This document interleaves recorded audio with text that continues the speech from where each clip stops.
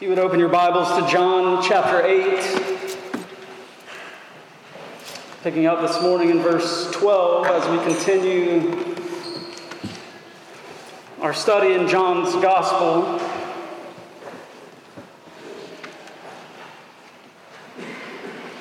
John 8, verse 12 down through verse 30. The grass withers, the flower fades, but the word of our God stands forever. Again, Jesus spoke to them, saying, I am the light of the world. Whoever follows me will not walk in darkness, but will have the light of life. So the Pharisees said to him, You are bearing witness about yourself. Your testimony is not true. Jesus answered, Even if I do bear witness about myself, my testimony is true. For I know where I came from and where I am going. But you do not know where I come from or where I am going. You judge according to the flesh. I judge no one. Yet even if I do judge, my judgment is true. For it is not I alone who judge, but I and the Father who sent me. In your law it is written that the testimony of two men is true. I am the one who bears witness about myself, and the Father who sent me bears witness about me. They said to him, Therefore, where is your Father?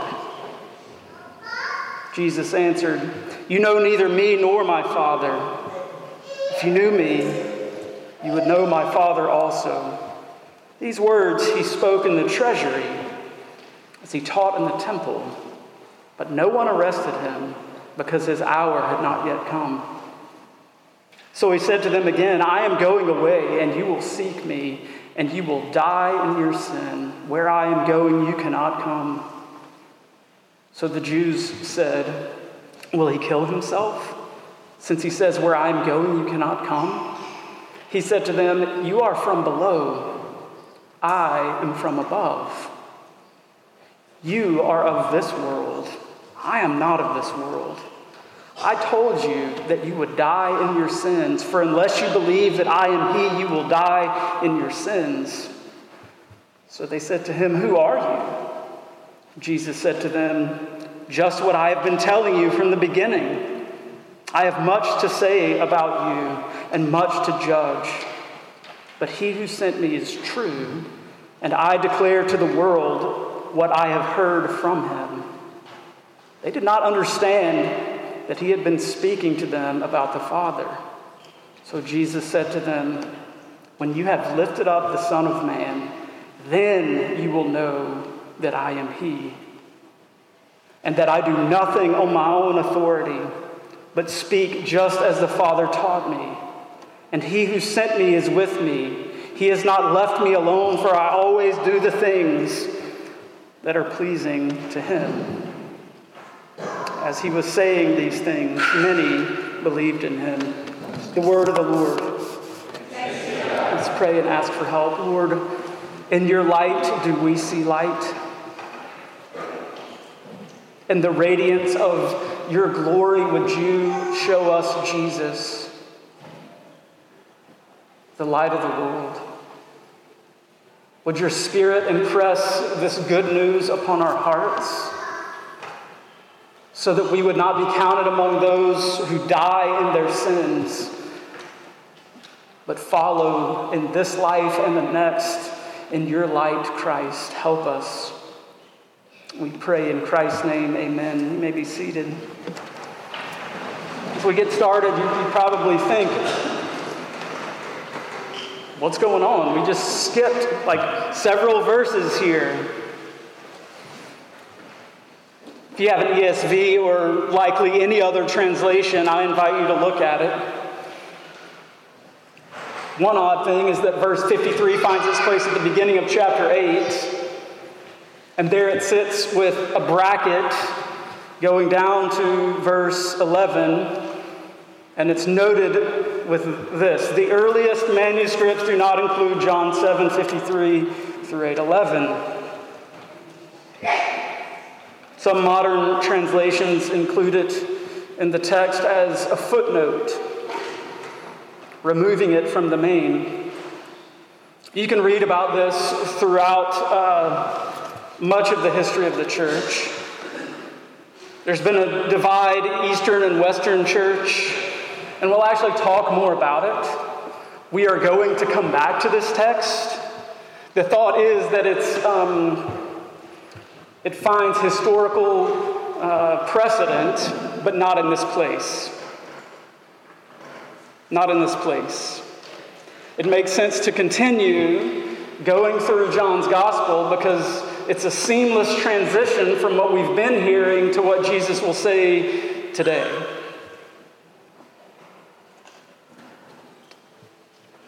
If you have questions about your Bibles, ask them. I would love nothing more than to go grab coffee and talk about the wonder of the Holy Spirit in giving us our Bibles. It's incredible. And things like this remind us, by the way, this isn't the only place in the Bible that does this. It reminds us that the Bible didn't just poof and come into existence. It reminds us that there's a historical trajectory of the church and the apostles' witness giving us this treasure. The Spirit uses people like you and me. Isn't that crazy? So don't let something like this rattle you. Again, if you have questions about this, I've read more over the past 2 weeks. I'm loaded for bear. So come on, let's talk. With that in mind, let's jump into our text. From the beginning, the Bible is a story of light and dark. Genesis 1. Into the formlessness and void of the world, God said, what? Let there be light. There was light. And the picture we're given in the apocalypse, that's the other bookend, John's apocalypse. At the other end, we read this. And the city had no need of sun or moon to shine on it, for the glory of God gives it light. Into the darkness, light is spoken, and at the very end, there will be no more sun or moon, not because light isn't necessary, but God himself will be there. He is light, and in him there is no darkness. So this is the trajectory of all of Scripture, but it's also the trajectory of John's gospel. He said it from the beginning. The light is breaking into the world, and the darkness has not overcome it. The darkness does not win. To understand what Jesus is saying in this wonderful I am statement, we need to reckon with the dark night of sin in a sin-sick world. Sin, translated, is to miss the mark, to miss the target. And all of us in life miss the target. That's every single one of us. And it equates, Scripture again and again equates that reality with darkness. Sin is real. Every single one of us are a part of that in our world. That is a dark reality. A world of our own personal sin. A world which we are being impacted by sin. Cancer is real. Sickness is real. Death is real. Sexual brokenness, tragedy striking. Dark, dark, dark. Following the disobedience of our first parents, our world was plunged into darkness. Remember what Paul says about this in Ephesians 6? For we do not wrestle against flesh and blood, but against rulers, against authorities, against cosmic powers over this present, what's he say? Darkness. He calls it dark. Spiritual forces of evil in heavenly places. So our world is dark. That's why John again and again keeps up this drumbeat of Jesus and light. It's exactly what he's doing. Like a dramatic sunrise dawning into that, we hear Jesus say, I am the light of the world. We will never fully get the weight of that phrase and this statement and the reality of what he's saying unless we consider the darkness. If you're here and you're like, man, not really. This world's not dark. I'm not dark. Everybody's fine. You're never going to hear the good news of Jesus lifting his voice and saying, I am the light of the world. Know the darkness. So though this world was dark, Jesus, the cosmic light, came into it. He came into the world that we might be led in his light. There are those here this morning in dark places, which, by the way, this darkness is believer and unbeliever alike. In Christ, we are offered light through his death, burial, and resurrection. This is the light that the world needs. So first, this light of the world. Again, Jesus spoke to them. This reminds us that we're in the same place where we were last time. He's interacting with the same crowds. We need to remember the whole context. He's talking to a crowd, which includes Pharisees, and he continues his interaction in the temple. And 2 weeks ago, we heard Jesus powerfully offer himself as water. Living water. Come those who are thirsty and drink. And we said it was part of this ceremony, this feast, that the priest would take water from the pool of Siloam and they would trumpet through the city with like a parade and pour it over the altar in the temple. It was incredible. Everybody knew water had something to do with this feast. And they could have been, at that very moment, I imagine them coming by with the huge pots of water and pouring it in. And into that, Jesus is saying, you're thirsty. And you're thirsty for me. Come to me and drink. So he's saying this whole feast applies to him. Well, we have something very similar happening today. Elements of this feast pointing to him. Part of this celebration is the lighting of 4 massive lamps. Okay, these are at the corners of the temple, the court of women, the outer court of the temple. And I'm talking huge. These are massive. So they would use old priestly garments that were worn out and unfit for use. Those were the wicks for these lamps. Clothing for an adult male was a wick. These lamps are huge, and it's part of this massive celebration. Priests would light these lights from the hilltop. They would light up the entire city. All of Jerusalem lit up at night. And this is so hard for us to appreciate because we have light on all of our streets every night. We don't understand how incredible this must have been. That once a year, at this feast for a week, they're going to light up the city. It's incredible. Listen to this historical description. Quote, men of piety and good works danced through the night, holding burning torches in their hands and singing songs and praises. The Levitical orchestras cut loose. And some sources attest that they went on every night of the Feast of Tabernacles, with the light from the temple area shedding its glow over Jerusalem, end quote. It's a huge festival. A major part of the festival is water. Jesus says, you thirsty people, you come and drink of me. And the other major part of this festival are the lighting of lights. Firing up the dark night sky. A direct quote from someone who had seen the Festival of Lights says this: he who has not seen the joy of the place of water drawing has never in his life seen joy. It is a party. They are loving it.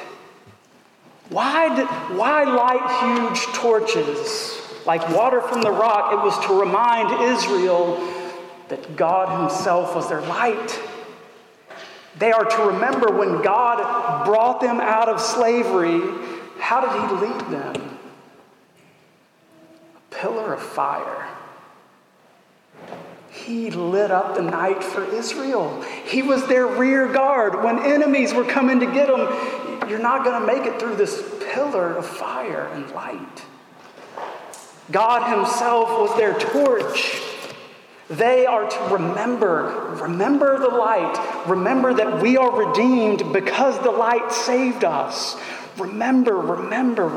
And into that context, Jesus again stands up in the crowd with all these mixed emotions and people wanting to arrest him and all the rest.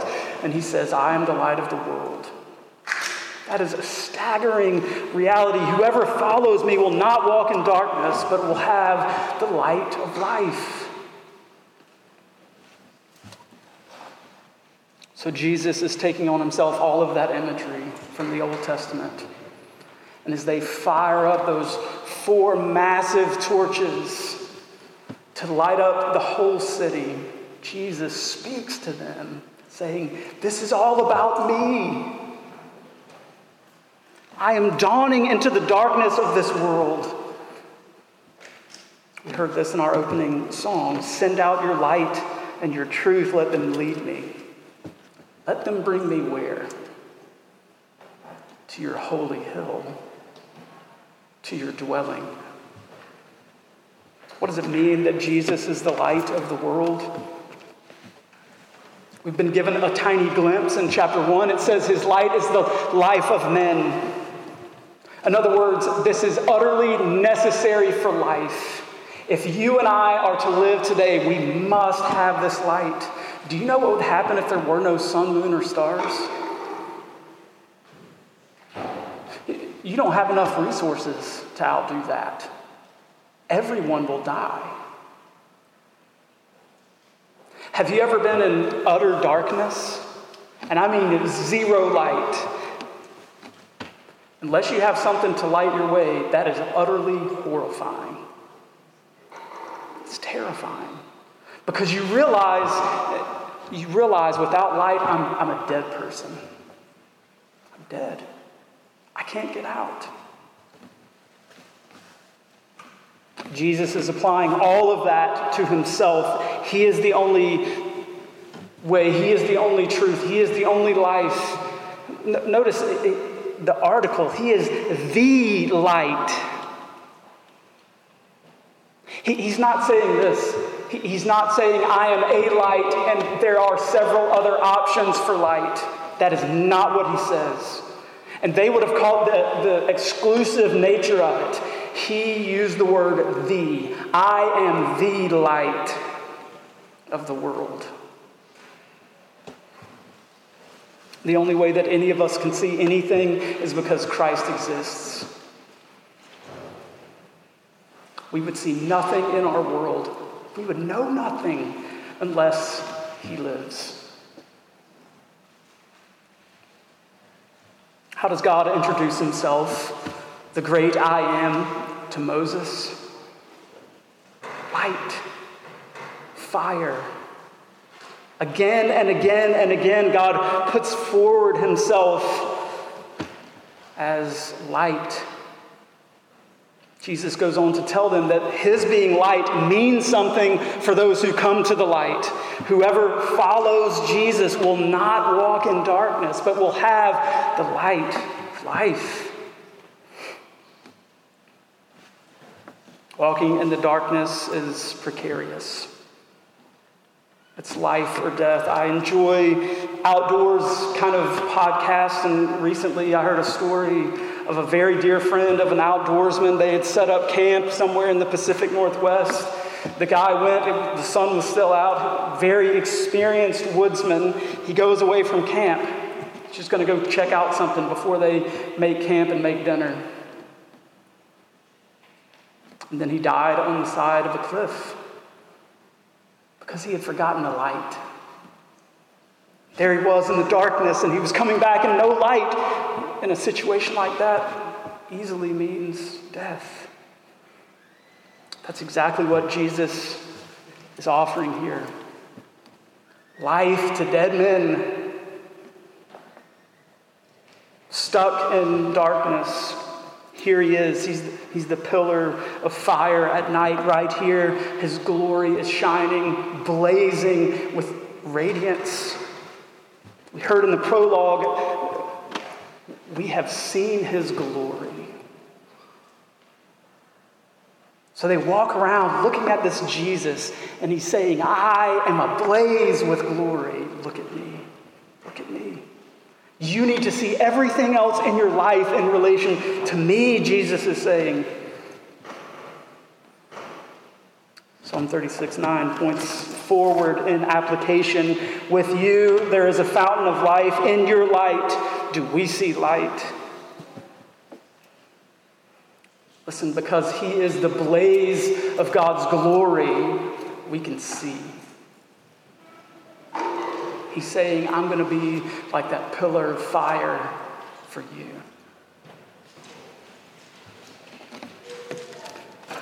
Walking with Jesus will be walking with the blaze of his glory. Walking with Jesus, following him by faith, means being able to see and navigate in this dark world. What does a people look like who live in the radiance of this invitation of Jesus? Matthew tells us we don't have to wonder. You, Jesus says, are the light of the world. The light of the world. This light, reflected from Christ to us, his followers, continues to light up the world. Just like he promised that living water would come in from him and flow through our belly out into the world, the same thing is true of light. We no longer walk in darkness, and we can shine this light into the lives of others who need it, who are stuck in the dark. The question we're left with, like all the other I am statements of Jesus, is a very easy one. This isn't hard to apply at all. You come to the light. Have you come to the light? He keeps hammering again and again and again. Do you believe this? Do you believe that this is God himself? Are you in this light? In a series of essays called The Weight of Glory, C.S. Lewis writes, quote, I believe in Christianity, as I believe that the sun has risen not only because I see it, but because by it I see everything else. Jesus is not only offering perspective about himself, seeing him in all his radiance, seeing him for who he is, he's also offering perspective on everything else in the world.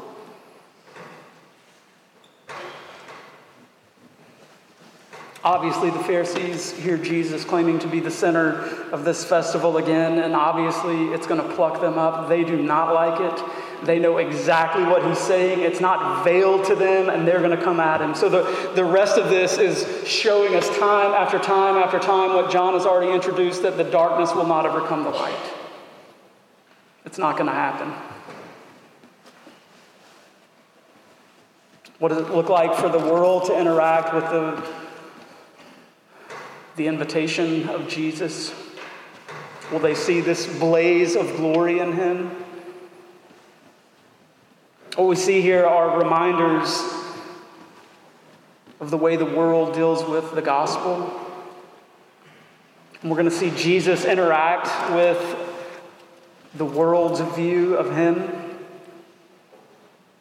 The first accusation brought by the Pharisees is that you're breaking the law. You can't witness to your own identity. They're talking about the law. Only on the evidence of two witnesses shall a charge be established. And they're saying, hey, Jesus, you're making outlandish claims and you're the only one saying it. They conveniently leave out everything else John has already told us. The witness of John the Baptist that this is the Lamb of God. Nicodemus saying, we know that you are a teacher come from God. One of their own crowd acknowledging Jesus healing the man at the pool of Bethesda and him going to tell the Pharisees. They had witness after witness after witness. No question they heard the signs that Jesus performed in Galilee, feeding over 5,000 people. From virtually nothing. Jesus doesn't go to any of these. He doesn't point to any of those witnesses. He says, you have two. You have two witnesses, me and the Father. My testimony is true, Jesus says, because I know where I came from and I know where I'm going. And then he points to the Father. The second witness of Jesus is the Father himself. Look at verse 18. I am the one who bears witness about myself, and the Father who sent me bears witness about me. Again, in the life of Christ, the Father is again and again a witness. At his baptism, this voice boomed from heaven, this is my beloved Son with whom I am well pleased. At his transfiguration, again the Father says from heaven, this is my beloved Son, listen to him. At the cross, the Father bears witness. The earth trembles. The sky grows dark. The temple curtain rips in half. The Father is saying, he's mine. He's mine.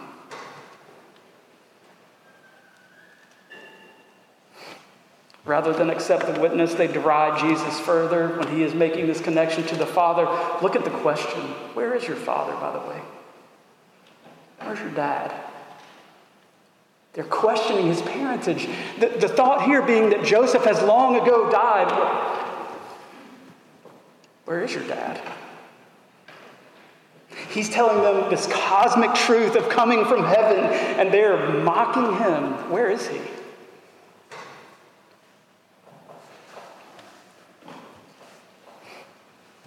Jesus says, you know neither me nor my Father. If you knew me, you would know my Father also. What an indictment.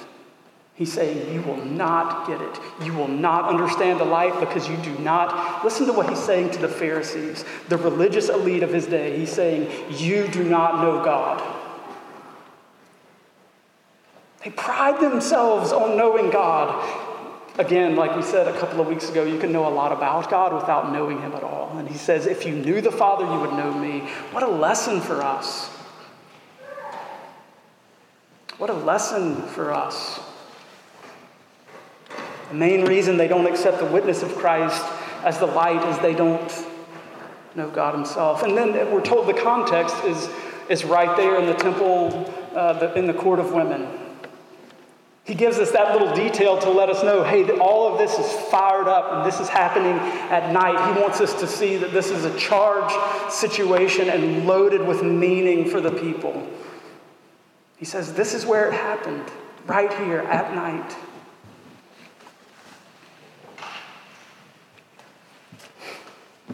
There's so many ways that we can think about this. The first is this, to know Jesus is to know God himself. To know Jesus is to know God. To accept Jesus is to accept the living God. You cannot know Christ apart from God, and vice versa. You cannot know the Father apart from the Son. Calvin says, quote, whoever aspires to know God and does not join with Christ must wander in a labyrinth, end quote. He says you're stuck in a maze. You say you believe in God, but you are trapped. You don't know anything, and you will never get out. How many people out there, possibly even in here, are looking for God, looking for religion, looking for meaning in life apart from Christ? Jesus is saying to all of us, there is no meaning in life apart from me. You see nothing apart from me. There's a complete and utter link that Jesus is making between him and the Father. This bright blaze of glory exists because he comes from the Father. Certainly the Pharisees don't get it, so Jesus widens the gap. So he said to them, verse 21, I am going away, and you will seek me, and you will die in your sin. It's a horrifying text. And then he doubles down and triples down. He's saying, look, apart from me, you're lost. You're going to die in your sin in the dark. It's a horrifying reality. And he says, where I'm going, you can't come. How does this square with the invitation that we heard earlier back in verse 12? Follow me.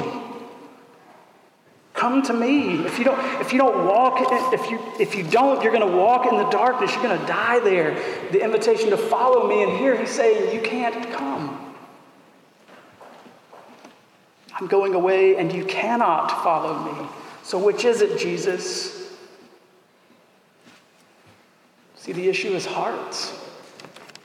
The issue of following Jesus is belief. It's faith in him. He's saying in verse 12, we can come if we believe who he is. He tells the Pharisees, if you don't believe, you will die in your sin, and you cannot come where I am going. Saying to these leaders, insofar as they're dead and remain in their sin, that they will not ever, ever find their way to the Father. You will never make it. What a huge lesson. We will never be with the Father in heaven apart from Christ.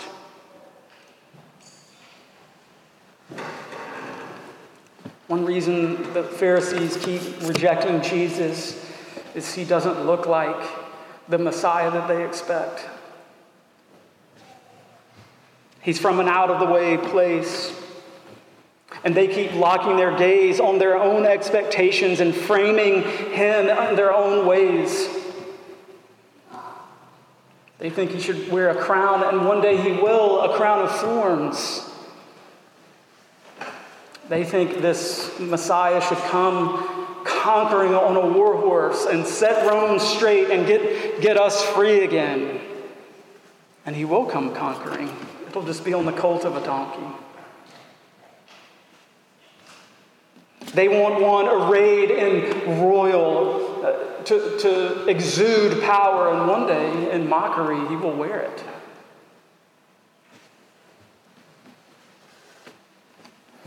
Everything from an earthly perspective just looks awful. But for those of us who believe, we look at it and we see a blaze of glory. And we just can't believe it. Look how glorious he is.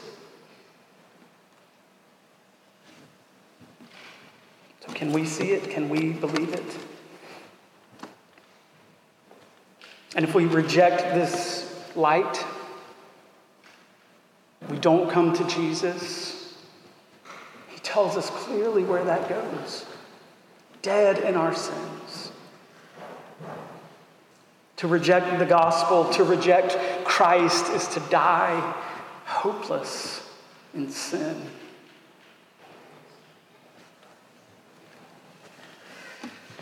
What will happen to the light of the world? I love that this section wraps up here.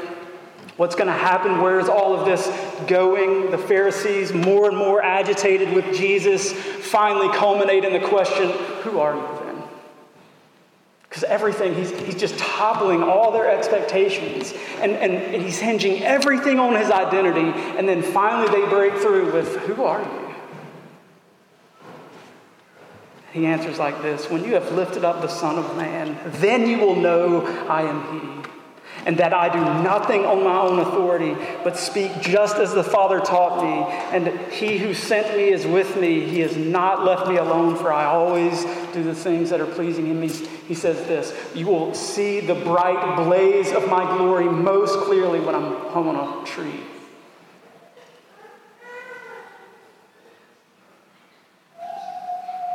That's when you're going to see it. you will see glory. When the world grows dark, what happened right before he died? What happened in the 9th plague? Before the sacrifice of the Passover lamb, what happened? God turned the lights out. And then the firstborn was spared only in the Passover lamb's death. The same thing is going on here. He's saying, you want to see where all of this stuff is going. You want to see where all of this stuff is coming together. You look at the tree. When you have lifted up the Son of Man, then things will come together. This is the key to the passage. It's the key to understanding this. Jesus, the light of the world, underwent darkness for us. This is the good news. He offers us light because he was going to taste death. He was going to face the darkness himself so that you and I could live in the light of his blazing glory. To offer us this, he had to take this darkness. He had to die not in his sins, but in ours. Isn't that good news?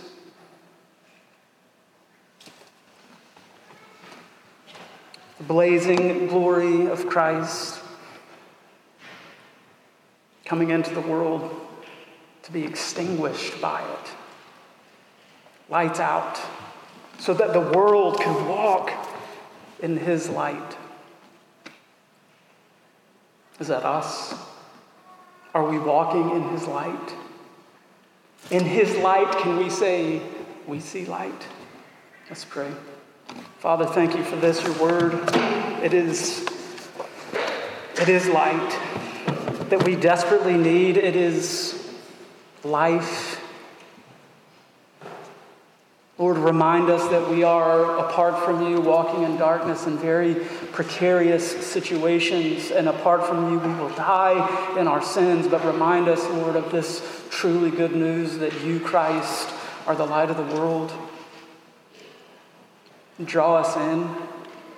Give us hearts of faith. Lord, encourage your saints today. I pray in Christ's name. Amen.